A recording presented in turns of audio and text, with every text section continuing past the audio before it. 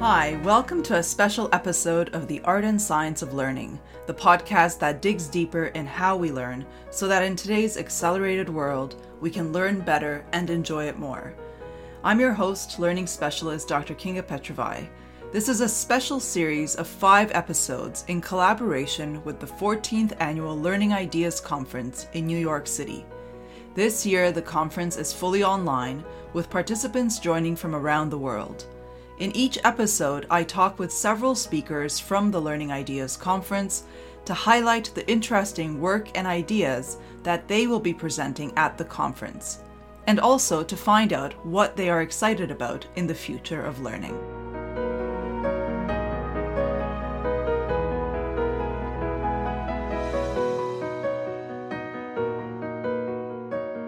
Hello, this is day 4 of the Learning Ideas Conference, and in this episode, I will be talking to 3 individuals who are giving talks on this day, which is June 17th, 2021.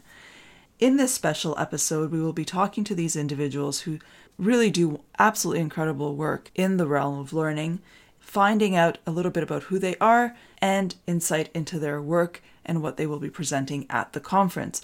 But just to give you a little bit of an overview of what they will be talking about, my first guest is the Executive Vice President of the Learning Guild in New York City. And the Learning Guild fosters this wonderful community and provides resources for learning professionals. It's a great organization to be a part of. In his talk, he will be discussing the latest and greatest trends in learning technologies within organizations. And of course, in his position at the Learning Guild, they have their finger on the pulse on what is new in learning in organizations. So he will share some of the highlights, which is really useful, especially in this fast-moving space of learning technologies. Having someone curate and pull out what's interesting is really, really useful. My second guest is a professor and co-founder of the Center of Contemplative Science at KAIST University in Korea. And she is going to talk about mindfulness and how mindfulness can help students in STEM, but also anyone, really. It's not just for students in STEM, but it's really for anyone. And she will share an incredibly personal and touching story about how mindfulness truly saved her life. And that is how she came to mindfulness, and that is why she is teaching it, why she co-founded the Center of Contemplative Science. It is truly inspiring to listen to her and to hear how she took a hardship in her life, not only turned her life around, but made it her mission to help others. So she will be talking about mindfulness and the importance of it in learning, and also her own personal story.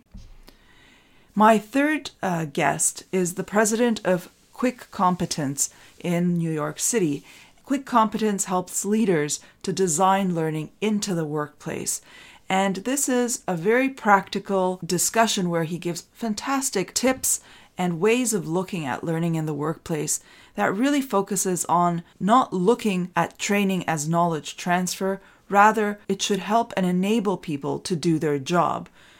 His philosophy on workplace learning takes learning out of the workplace in a sense, so that actually the job is designed in such a way that the learning is built in. This is what he calls performance learning. You learn in the process of doing the job. Extremely useful, very applicable, and really interesting. I hope you will join me for these conversations and that you will come away inspired and with nuggets of insights that you can apply to your own work. My next guest is David Kelly, who is the Executive Director of the Learning Guild in New York. And he will be giving a keynote talk that is titled A Look Ahead, the Now and the Next of Learning and Technology Within Organizations. And in that talk, he will explore the changing face of learning technology landscape, which is absolutely something that a wonderful thing to get an insight on. So thank you very much, David, for joining the podcast. Oh, thank you for having me. So can you please tell me a little bit about yourself? Sure. I have been in the learning field for 20, 30 years now, a number of hair colors. And I've been in a space of training director and learning director in financial organizations, nonprofit for a number of years. But about 8 years ago, I joined the Learning Guild, which is a professional development community for people who use technology-based learning solutions. We support academic and predominantly corporate institutions. We host conferences and develop magazines and other types of content so that people can learn more about this space. So I've been doing that as the executive director for about 8 years now, leading that organization. Wonderful. And yes, that's a good thing for people who haven't heard about the Learning Guild yet. It's a wonderful thing to explore. What is it, the experience that people have? We have a couple of different elements to it. At our core, our membership is free. If you go to learningguild.com, you can find out more about becoming a member. And membership gets you discounts to our conferences or all of our online events. It comes with access to our research reports, our monthly article content, a lot of free content attached to membership. We start from the basis of membership is free. People can also subscribe to our online conferences if they'd like. They can become a member of our Learning Leadership Alliance. There are some additional things that we offer beyond just our free membership, but I would definitely recommend checking out learningguild.com. And if you're not a member already, it is free. Check it out. Check out the resources that are there and consider joining the organization because it's a great community. It's one of the reasons that I was a member of this community before I joined the Guild as an employee. It was where I met my people. So I encourage you to just learn more and check it out. Absolutely. That's a great thing.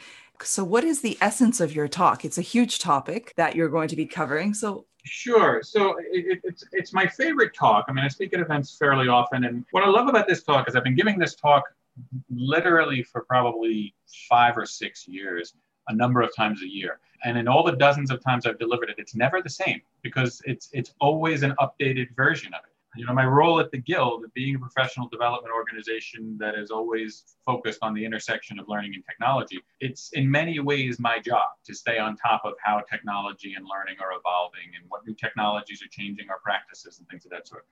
So a talk like this gives me the opportunity to share those observations. It's not about me going out and saying this is important or this is not important, because I think that that's part of the message of the keynote that I do each time. Is it's not about me telling anybody what is right or wrong for their organization. It's me providing the context and the data through which people can use to make their own determinations of what's appropriate given their own context. The talk explores that message of why this intersection of learning and technology is different, how to provide some tips on how to take this information and apply it to your own environment. And it does explore specific trends in our industry, some of the more current trends and examples of them in practice of why it's trending, why it's important to our field, and how you can develop your skills in that space. That's such an important thing because it is a very fast moving space with a lot of new tools coming up. And as you said, I mean, one tool can be absolutely fantastic for one purpose and one group, but another tool might serve a completely different group. So it's important to understand the field and find out from people like you and your organization what is out there, because it's absolutely huge and who it's working for. And so you said that your organization also does research into, what kind of research do you do? We are privileged to have a member of our staff, Jane Bozarth, who's fairly well known in the field, who's our research director. Every month she generates a great report looking at sometimes we'll pull the data ourselves by surveying our community. Other times she'll provide reports that are just doing the research herself.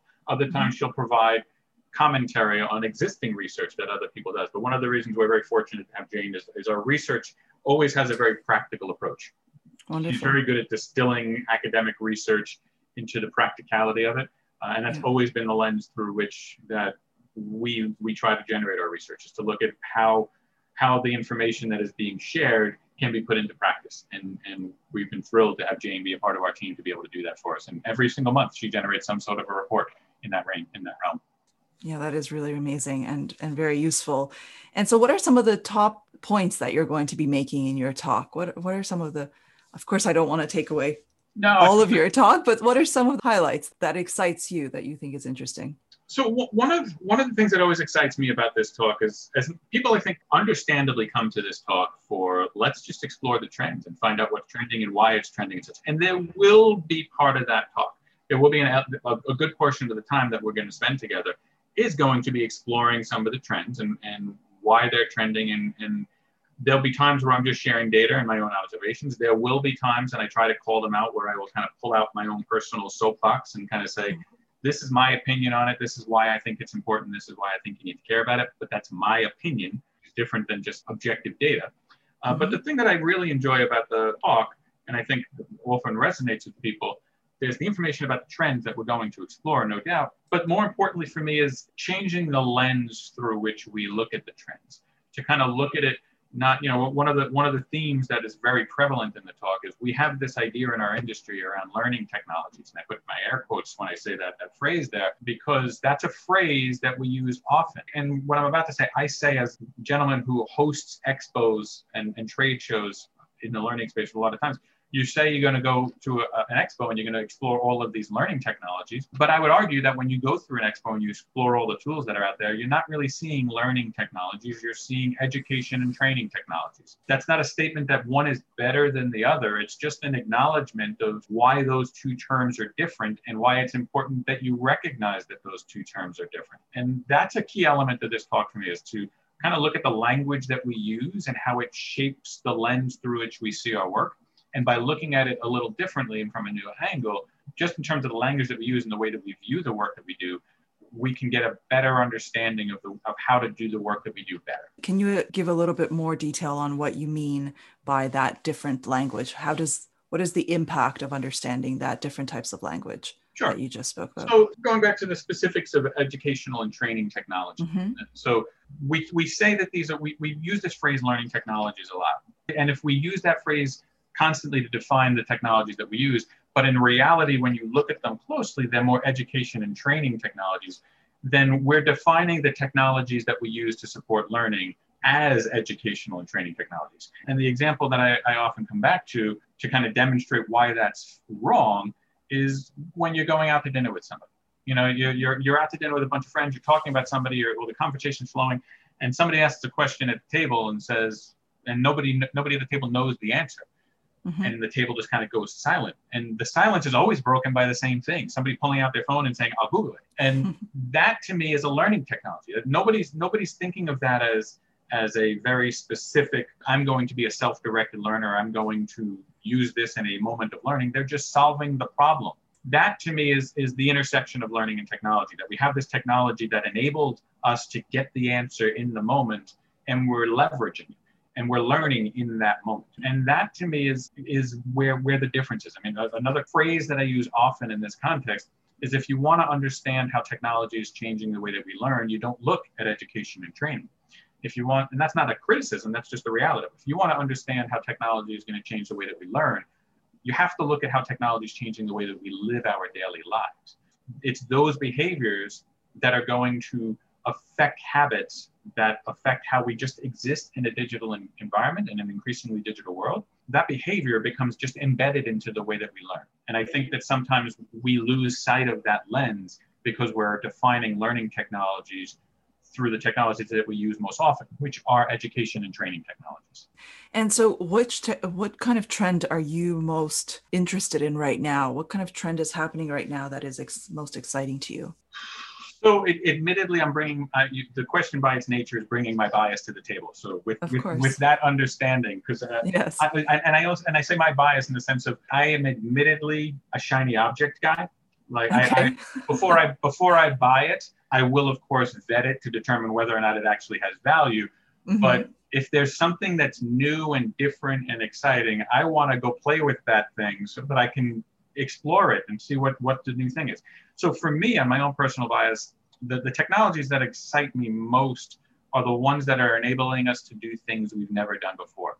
So I'll give you one specific example. And this is not necessarily saying that this is more important than anything else, but it's very contextual to the answer here. Virtual reality, as an example. Virtual reality, to me, in terms of its long-term impact on our industry, is a very narrow slice of the pie. It's got a very narrow use case, but a very powerful use case in the sense that it's solving problems we've never been able to solve. When you have skills that, in order for you to practice, is literally creating risks that could be life and death or hundreds of thousands of dollars of damage to try to give somebody the opportunity to practice that skill. And now you can create a simulation that in virtual reality that can still build those skills, but in a safe environment where the risks are much less. That's playing in a space we've never been able to play before. And I do think that virtual reality, while it's not going to replace everything that we're doing by any stretch of the imagination, I do think it's going to fill a hole that we've never been able to fill effectively before. And I think that's the key. I really like that, because that is the key, isn't it, with any kind of technology, is that it's enabling us to do something that is meaningful that we haven't been able to do before. Yeah. So it's not doing something new for the sake of doing something new, but it is enabling us to do something that has not been possible before, do it better than we have in the past. Yeah. And that's a really important thing. So although you like the shiny objects, but at the same time, it's not just for the sake that it's a shiny object, it's for the sake that it's enabling us to do new and wonderful things, which is absolutely fantastic. So what do you hope people will take away from your talk? I hope the biggest word that I hope people always take away from my talk is context. And I mean that in the sense of, I hope that every time I give a talk like this, I always hope that I'm giving people something that is useful in the work that they do. Everybody has a different environment that they work in. Everyone has different goals. Everyone has different cultures that they work in. And if I tried to just say, I go back to my obsession with language. It's one of the reasons I never say, I'm going to give you a best practice. Because to me, I hate that phrase. I don't think best practices really exist, because it is completely without context. What works well in one organization does not work well for another. So when I talk about practices, I usually use the phrase proven practices. This is something that it worked. It worked, and it's replicable. It may work for you, but you may need to adapt it in your context, or it may be completely inappropriate for your context. So what I hope that people get out of the session, I hope that they gain information from the talk that they are then able, and some tips and some tools from the talk, that they are able to take the information that we share and we explore together and apply it to the context of their own work. Yes. Oh, that's wonderful. That is very important, and very important to have people like yourself in your organization who, again, can scan the horizon and scan what's out there, because it is huge. And it is really important to be able to have someone bring that to you. So this will be a very interesting talk. And more broadly, looking ahead, what excites you about the learning space? You've been in learning for a long time. You're really looking at the entire landscape. So what is exciting to you in the future? There's a lot of different elements. I think for the one I'll pick out for this one right now is the intersection of data and learning. I think that we are rapidly approaching a point where we have an increasing level of understanding around performance. I've always been in organizational learning. I've never been an academic, so I preface my next statement with that background. I've always looked at it through the lens that no organization that I've ever worked for really cares about learning, at least not in its purest form. They care about what people do with what they've learned. They care about the performance. If learning was not linked to someone's ability to perform better in their job, most organizations, unfortunately, probably would support learning as well. Yes. So I do think technology is enabling us to better understand how people are performing. And that gives us the ability to better support learning. I see trends like workflow learning and micro-learning and data and analytics and XAPI, things that are getting us closer and closer to really understanding the individual's performance, and thus being able to give us more customized learning solutions that support individual needs. We've been throwing this phrase personalized learning around for decades. As long as I've been in this field, we've been talking about personalized learning, but we've never really been able to deliver it. And it seems like we're getting closer and closer to training paradigms and training programs that are getting closer to delivering true personalized learning. And that's transformative to me. That makes it a really exciting time to be in our field. Wonderful. Well, definitely something to keep an eye on. So thank you. Very much looking forward to your talk. And thank you so much, David, for giving us a glimpse into what is coming. So thank you for being on the podcast. Oh, thanks for having me.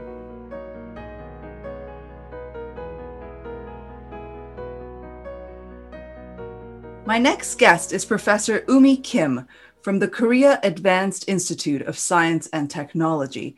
And her talk is titled Mindfulness Intervention Courses in STEM Education, a Qualitative Assessment, which sounds absolutely fascinating, to put mindfulness in STEM education. Welcome, Umi. Hi, Gina, and hi, everybody. Call me Gina because I'm going for Gina as a scientist, and as yoga and mindfulness practitioner. Well, welcome, Gina. And can you tell me a little bit about yourself? I'm a research associate professor at KAIST, as just Kina introduced me. And I'm co-founder of the Center for Contemplative Science there. And so your talk is bringing mindfulness into STEM education. So can you tell me what is the essence of your talk? Well, the story is very long, but I'm gonna, playing the long story short. So I went to the same college 30 years ago. At the time, of course, nowadays also in STEM colleges, it's like masculine area actually. So when I went to KAIST 30 years ago, I was struggling myself to adapt myself in the life of fully dorm life there. So you were going through a really difficult time and you came Yes. to mindfulness in some way?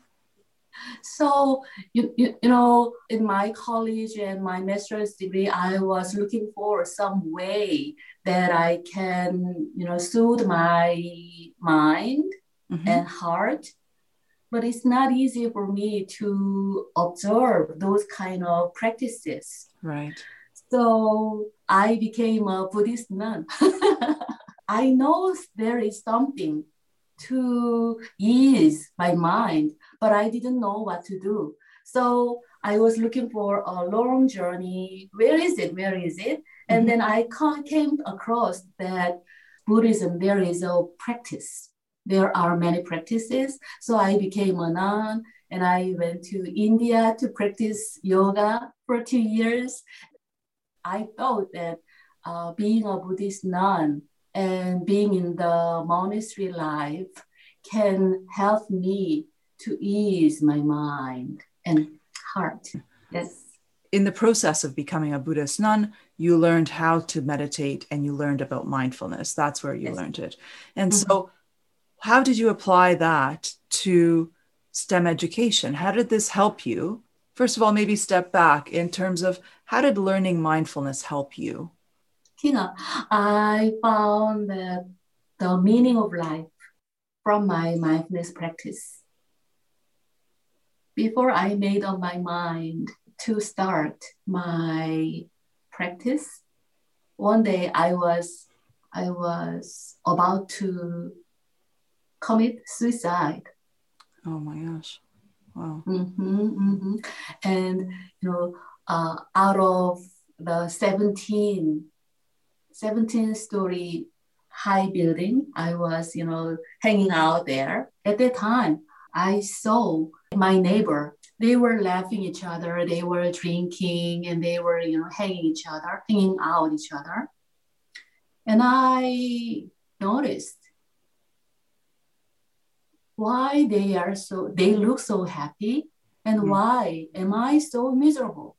And then suddenly I made up my mind, Gina, there must be something else other than there must be some other way for you to be in the world. So if you decide to commit suicide or kill yourself, why don't you throw yourself with 100% to look for some other way of being? And then at that time, I started my spiritual journey. Wow. And I became ordained because, Korea has a long history of Buddhist, tradition. And I observe the practices of mindfulness and yoga. Wow. During the 7 years of my being nun, I went to India to practice yoga and Burma to practice shamatha and vipassana meditation, which is the profound resource of all the mindfulness practices. And when I'm over my practice from the center in Burma, I came back to my mind and heart again. And I keep asking myself, Gina, what do you want to do? 10 years ago, you were about to die, you were about to kill yourself. And after 10 years, now you found the peace in your mind. And what do you want to do now? And I came back to the memory as a college student at KAIST. And I talked to myself, Gina, now you know how they are suffered, how you were suffered when you were young. And then there are many more students, not only KAIST, but also, the KAIST means like, for example, all the education students. So do you feel any new, just like New Year's resolution, you have something new life resolution? And I made up my mind, I'd like to share the benefit of mindfulness practice with more people. Wow, well, thank you so much for sharing that. That's an incredibly touching story and really, really profound. In what way did mindfulness help you finding happiness? What about this practice do you think people don't understand in being able to really transform their lives so much? The benefit of my mindfulness practice is well known, actually. Mm-hmm. So maybe I'd better share my experience or my thought. Yes. Personally, I have the acceptance of the situation. There are things that I can change. There are things that I cannot do anything. Right. This sounds simple, not easy. No, definitely not easy. Absolutely. It's not easy. It is really hard. So you're now applying mindfulness education to STEM students in STEM, science, technology, engineering, and math. What are you teaching them, and what kind of program do you have to help them? I'm not teaching. I am playing with them. Okay. playing, mindfulness playing, maybe. And that's the intervention that you're talking about, yes, right? Yes. Okay. So basically it is 10-week session. The students should take this course. This is one of the elective programs for them to be graduated for college. Mm-hmm. And during 10-week session, many parts I excerpted from MBSR developed by John Kabat-Zinn, and I applied some playing like mindfulness drawing, mindfulness listening to music, mindfulness studying, and mindfulness lying down on the floor. So during the course, my primary intention is that why don't I give the students the chance of being relaxed, being accepted, and accepting themselves as they are. Right. Absolutely. What do you find most interesting in teaching this course? What has struck you as an interesting outcome in teaching the course? The course was offered last year during the pandemic. So everybody should join through the online classes. So most of the students are internationals at KAIST, means they should stay their home countries. When we started our class, they were sharing that how they are lonely, they are disconnected each other. As time goes by, as a way of MBI course, we offered a lot of dyas and trias during the session. It's a way of sharing one's experience. And they were getting close to each other. Yes. And they were opening up their mind. And they realized the commonality between human beings. Oh, it's not only me, but everybody who suffered. So once they realize this commonality, they open up, and there is a metacognitive way of supporting each other. I see. And so what is an example of an activity that you do? So you said you use MBI. Mindfulness-based intervention. What is an activity for someone who's listening to kind of understand a little bit what creates that connection for people? Yes, that's wonderful. So, in the course of MBI, there are mindfulness hatha yoga, mindfulness yoga practice. And in my class, we are mirroring each other. Means, for example, in the screen, I name Kinga. Can you show us how to move your body forward? And then you show how to move your body, forward bending. And Okay. all the classes are mirroring you. So we are Interesting. following your movement. And then once you are done, I'm gonna name, for example, Gina, can you do the backward bending? And then we will do. So all the classes are moving in the same way.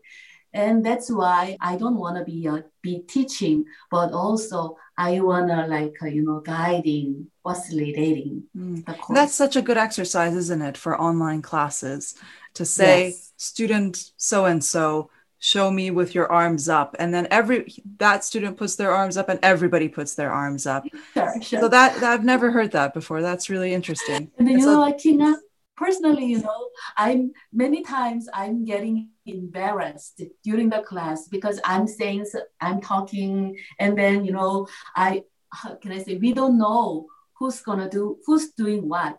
So I want to invite many students to be fully attentive. Yes. During the course. So when you are leading the forward bending movement, you are teaching. So everybody is teaching in the class. Oh, fantastic. That is really, really nice. And so out of this class, you see students at the end of the semester leaving. And what difference do you see in them? How are they changed? From the presentation and from the academic manuscript we submitted for the conference, the major finding is that they became aware of the body, physical sensation, maybe some temperature or the tightness or tension. So they are getting to know how they feel on their body. And you know what? From the mindfulness practices, the awareness of body starts the mindfulness itself. It's the beginning of the journey. Yes. Really interesting. And I really look forward to your talk where you'll discuss this more. But what do you hope people listening to your talk will come away with? You know what? You are very lonely. I mean, as an online teacher, online facilitator, you must be lonely. That's what I felt during my class. I felt like many times, I wish I could have something, in person, like, interaction each other.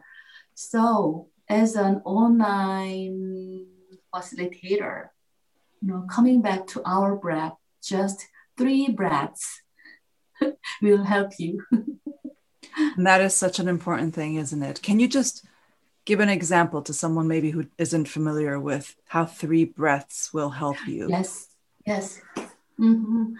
So while you are sitting on the chair or on the floor, feeling the body weight and touching sensation,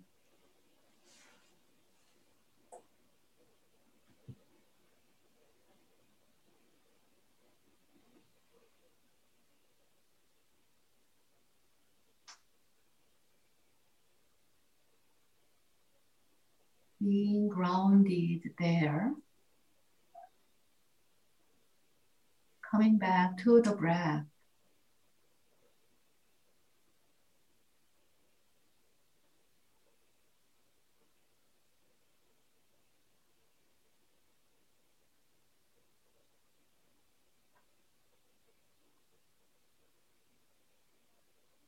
And in, out, breath. Just 3 counts.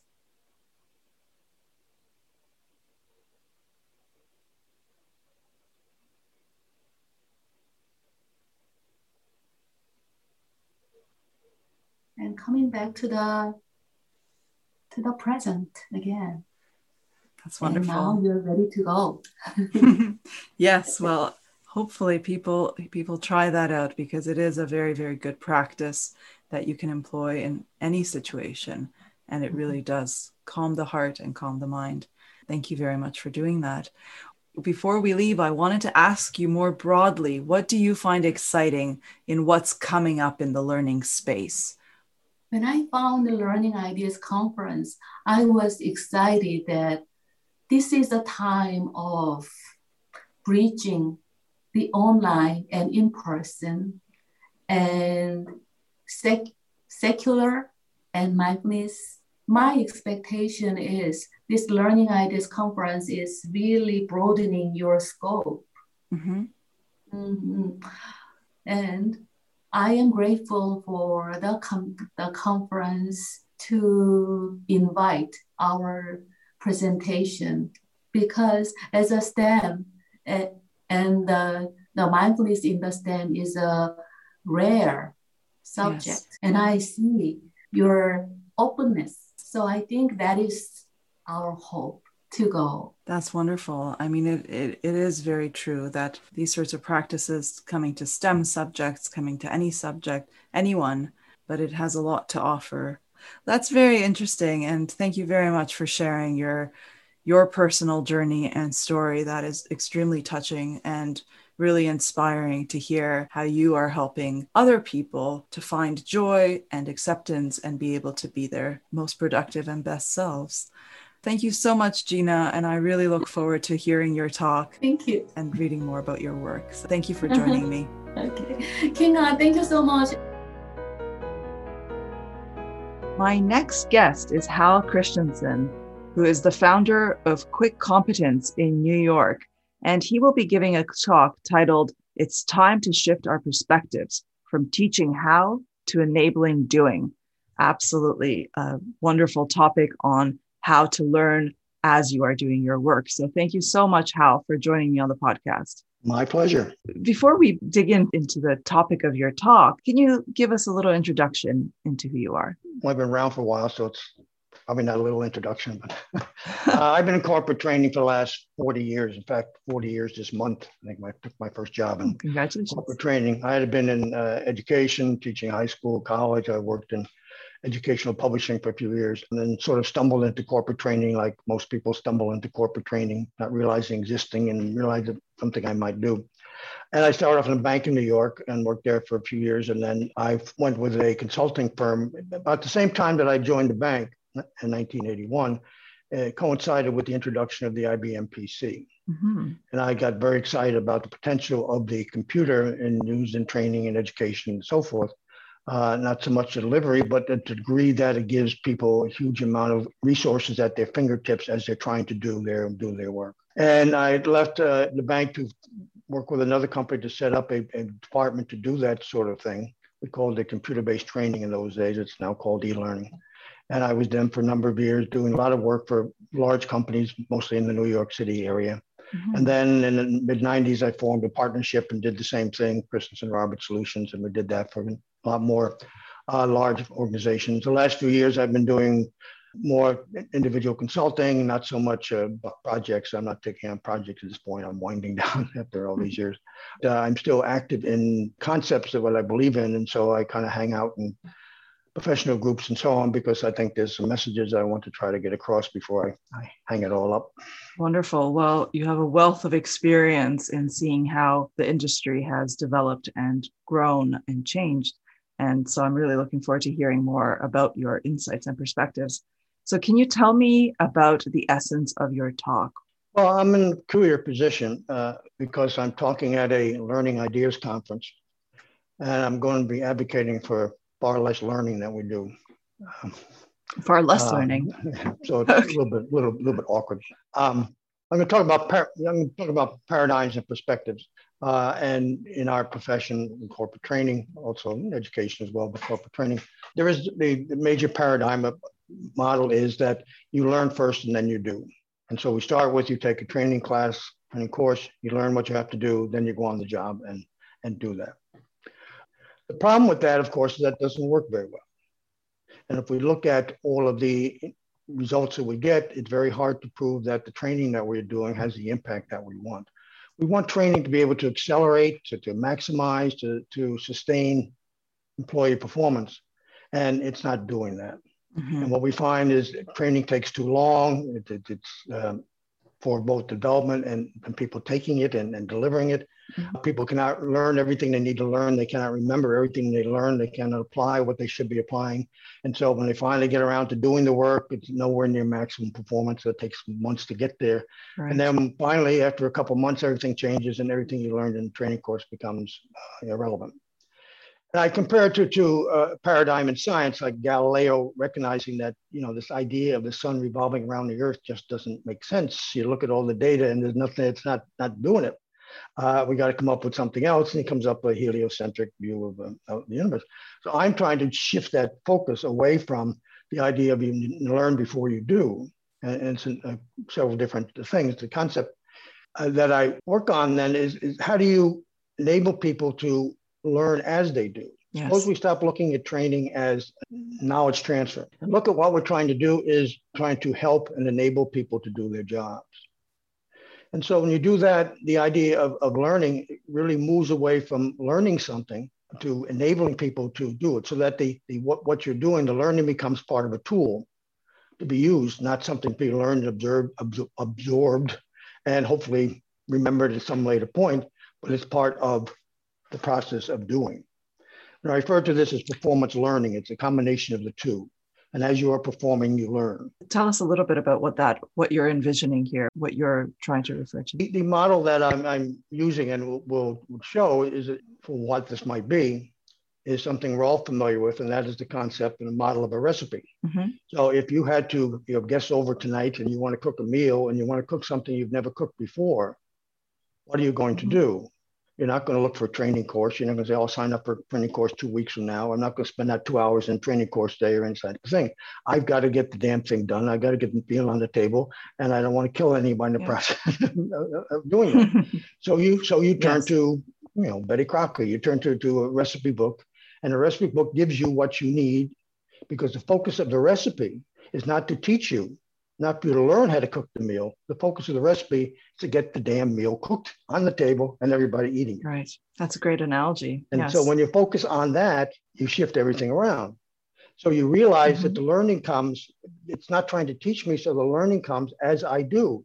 And it gives me what I need to do up front and the ingredients and how I might need to prepare those ingredients before I do all the prep work and all that kind of thinking of doing, all designed to do this. We're teaching, we're showing you how to do it. And you do it, you do it, and you do it. Then we have the recipe, the actual directions preparing, and you do all that and you follow it. It's guiding you through.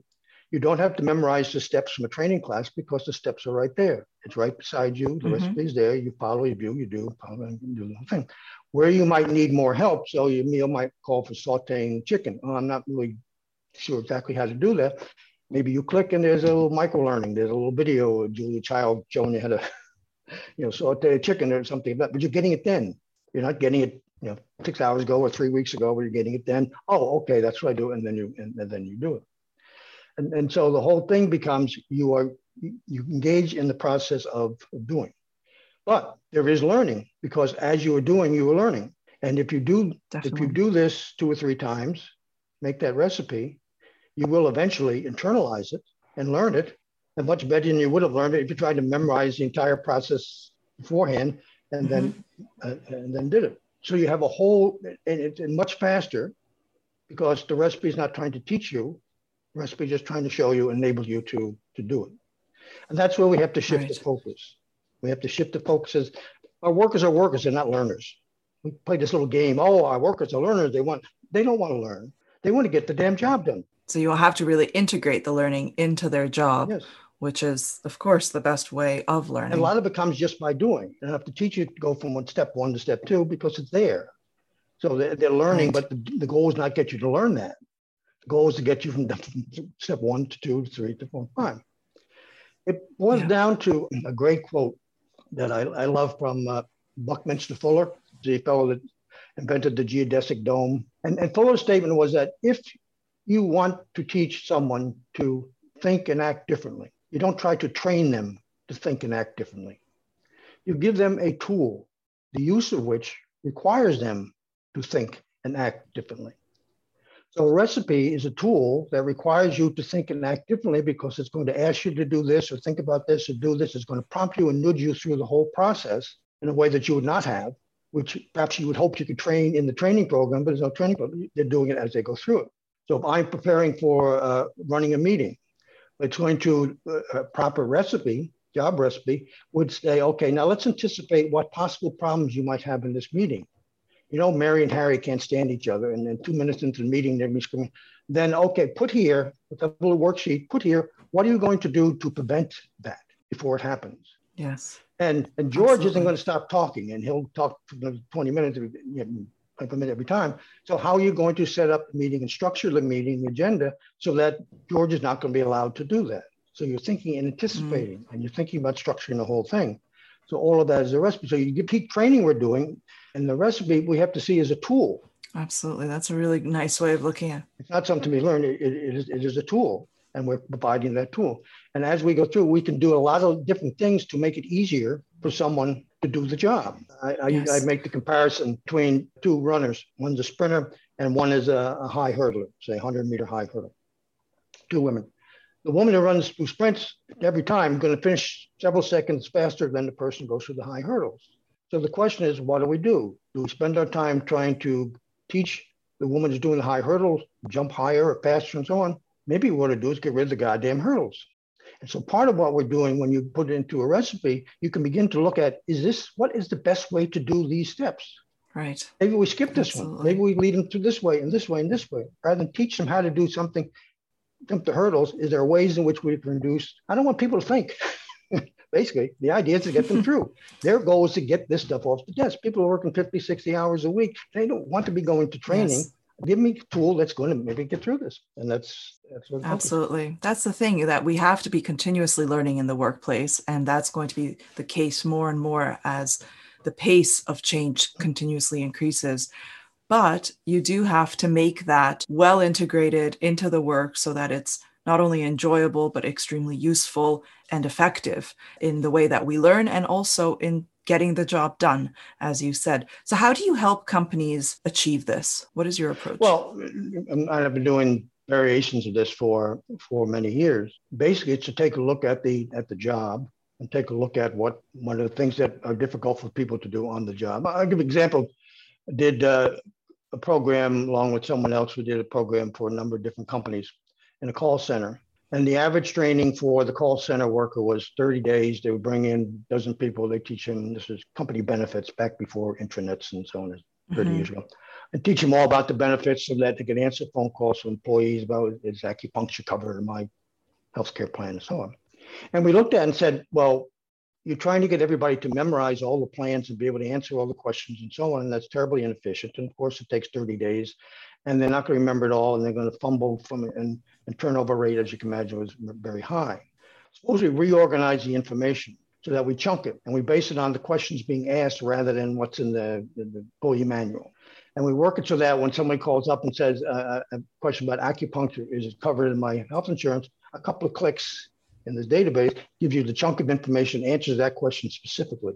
You no longer have to memorize it beforehand. Wonderful. The result, 30 days of training. These results are, IBM is one of the companies that bought the concept. They went from 30 days of training for their reps to 4 days of training for their reps because we cut out the need to memorize. Right, because they practiced it on the job. They were given a tool that prompted them and... It's not just practice. They did it. No, they were doing it. Yeah. And they learned in the process of doing it. They weren't trying to learn. We weren't trying to teach them to learn. We're trying to get them, get the answer and then you repeat the answer. They internalized. There was no attempt to learn. It's just that after you answer that question 3 or 4 times, you're going to be able to answer that question. But there's no attempt to do, the learning is not the goal. The goal is get that answer to the person who's calling up and helping the rep get that answer. And so it's not a process of how do you learn, though. Now here's something to learn. Here's the extra, I will read this to the person who asked the question, and it answers their question. And it worked marvelously and for many different ways. But that's the kind of thing that you do so that the knowledge is in the work itself. And there's not a learning process. It is actually doing it It's like take a GPS. If I got to drive to Philadelphia tomorrow morning for a meeting downtown Philadelphia, I'm not going to try to learn it. And the goal of the GPS is not for me to learn how to drive to Philadelphia. I just follow the directions to get there. If I do it a few times, I'll probably say, okay, I don't need the GPS because I've learned it, but I didn't try to learn it.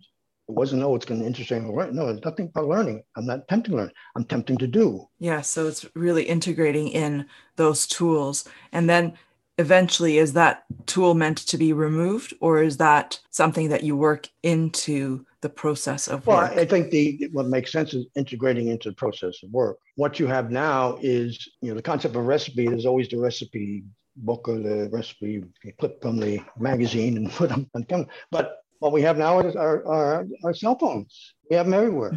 Why? A great tool that can be used a lot more. So Absolutely. It makes sense. So if we say, well, are they going to learn it? Yeah, they'll learn it, but that's not the point. The point is not the learning. The point is the doing. So if they keep on using it, they will learn it. But the goal is, that's not the goal. The goal is you do it and you'll have the phone when you do it. It's osmosis. You eventually learn it not because it was a good lesson. You learn it because you did it. Absolutely. And so, I think it's easy to imagine that this is much more complicated to design than to design a course to tell you how to do something and then let you go back into the workplace. What kind of advice do you have? Of course, hiring someone like yourself is, a really good way to integrate the learning and the doing design. But what is it that you suggest to companies, organizations that want to try and design their learning like this? What should be some of the top things they should be thinking about? Well, what I'm going to try to show in my hour on Thursday, and I hope I can keep myself in that hour, is to start with a job map in which there are various stages of what you need to go through, and every job has that process has those stages, and to look at it in terms of, okay, what do we want people to do in this stage? Okay. And then what can we give them? What knowledge? Or I'm using the term micro learning and micro tools because some of it's learning and some of it's actual tools, a checklist or tools. What learning or tools can we put into this recipe? And they've got the recipe; it's right there, and they can click and bring in anything they want there. The whole world is out there. What do we want to provide them with or do to help them to speed up and to make it easier for them to do this stage? The first stage is to kind of make your goal and what you're trying to do and accomplish. And what can we give them?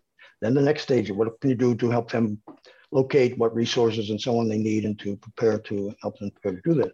So you do that all through the whole task. And then you begin to put together those resources and the tool, and they have the tool. And so they go through and then you test to make sure it's doing what we intended for it to do. It's not necessarily more difficult. It's difficult because we don't think in those terms. If we're designed to think in terms of an ADDIE model or learning models of various sorts, then we're hung up on, well, what are we going to do to get them to remember something? That's not what our goal is. Our goal is what can we give them right here that's going to cut out a step or make it easier. They can do this now in 2 minutes rather than if we give you a template for a business meeting, it saved you 70% of the work.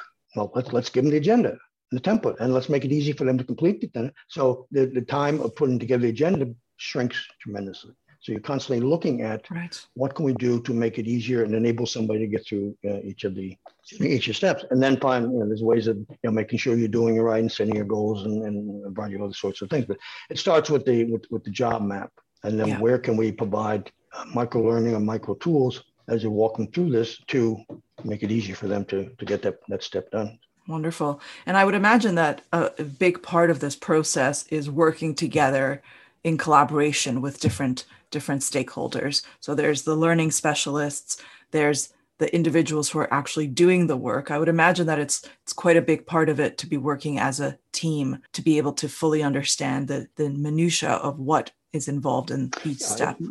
Well, yeah, it's obviously you need subject matter experts, which you always do, people who know the tasks and so on, and to be able to have the stakeholders around. We always have for the specific contextual differences. But also, one of the problems we run into is that we run up against the mindset that says, okay, where's the training and where's the test and where's the score that goes into the LMS?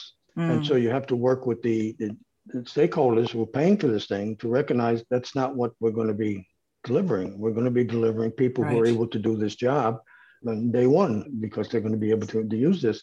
And so we're working in a different way, and have different measurements and different things we can do to help that. So you have to get a number of people involved. Then you do have to see what the process, but you have to do a lot of thinking yourself and ask, could this be easier? Can we make this simpler? Can in some way we can reduce the workload on the worker to get them through this task as quickly as they possibly can and as effectively as possibly can. So fascinating stuff. It is fascinating. There's so much to dig into there, but I know you will do a lot more details in your talk. But what do you find most interesting in this entire process when you're working with organizations, when you're doing this type of work? What really strikes you as the most interesting? Well, it's exciting when people begin to see how powerful this concept is and that it's doable, and begin to realize, gee, we're doing a lot of stuff that has no impact, and here's something that can actually have an impact. It's been driving me for well over 30 years is to get across that kind of a concept. When people grasp it, it's very exciting. Maybe because then maybe they hire me. That's why it's exciting. But Well, it makes the learning not only more effective, you cut down on time that people are not able to do the job because they're in the learning classroom, but also it makes the job so much more enjoyable. I think it's quite rare that people really enjoy classroom learning. Facilitating, scaffolding your job actually does make the learning more interesting, more enjoyable, and the job as well. So that's very much a win-win. So what do you hope people will take away from your talk? No, it's obvious that they take away that framework. If they can understand what Buckminster Fuller was saying, when you give people a tool and use of which require them to make the change, that's what I'm hoping for, is that kind of understanding. Oh, wait a second, we can eliminate 70% of what we're doing here and what they have to go through and have far more better results. We follow a different model. Wonderful. And so more broadly, what are you excited about in the learning space? Looking forward, what excites you? There's always new technology and new things that you can do, new ways in which you can embed the information that people need into the work that they do. And so where the internet is everywhere kind of concept, where you're greatly reducing the amount of things that the human being has to do in order to be able to get something done. And all those fit nicely into what I'm trying to do. So I'm excited about every new thing that you buy that has intelligence in it that saves me from having to do something is perfect. So the idea is, you're going to enable me to do it. You're not going to teach me how to do it, and then I got to figure out, no, you're going to do it for me. There's a quote from Theodore Levitt back from 60 years, talking about marketing, but he said, customers don't want a quarter-inch drill. They want a quarter-inch hole. Our workers don't want to learn how to do something. They want it done. As far as we can go to help do it for them or make it easy for them to do it is what they want. They don't, oh, now we got to learn how to use the drill. No. IKEA doesn't think that way. They don't think I'm going to give you a drill to drill the hole. They drill the hole for you. Wow. How much time did that save? How much work did it? Thank you, IKEA. I can now build a bookcase. Yes. This is what we have to be thinking in terms of. It's close to giving them the quarter-inch hole as opposed to thinking, oh, we got to give them the drill and then some training on how to use the drill and then that. Give them the damn hole. Yes, or a little video that can show you exactly how to do it right then and there. Or whatever. Yeah, if they can't do it, then view and do. It's not a video I do and learn, and 2 weeks later, it's a view and do. I see the video. Oh, okay, I got it. That's what we got to be working on. The possibilities are endless, and especially with increasing technologies and the development in technologies, it's truly a matter of imagination to make learning an interesting and exciting and effective for everyone. So, well, thank you. That sounds like a really wonderful work that you're doing. And I look forward to your talk to hear more about what you do in this space. Thank you so much for sharing it with me today. Thank you.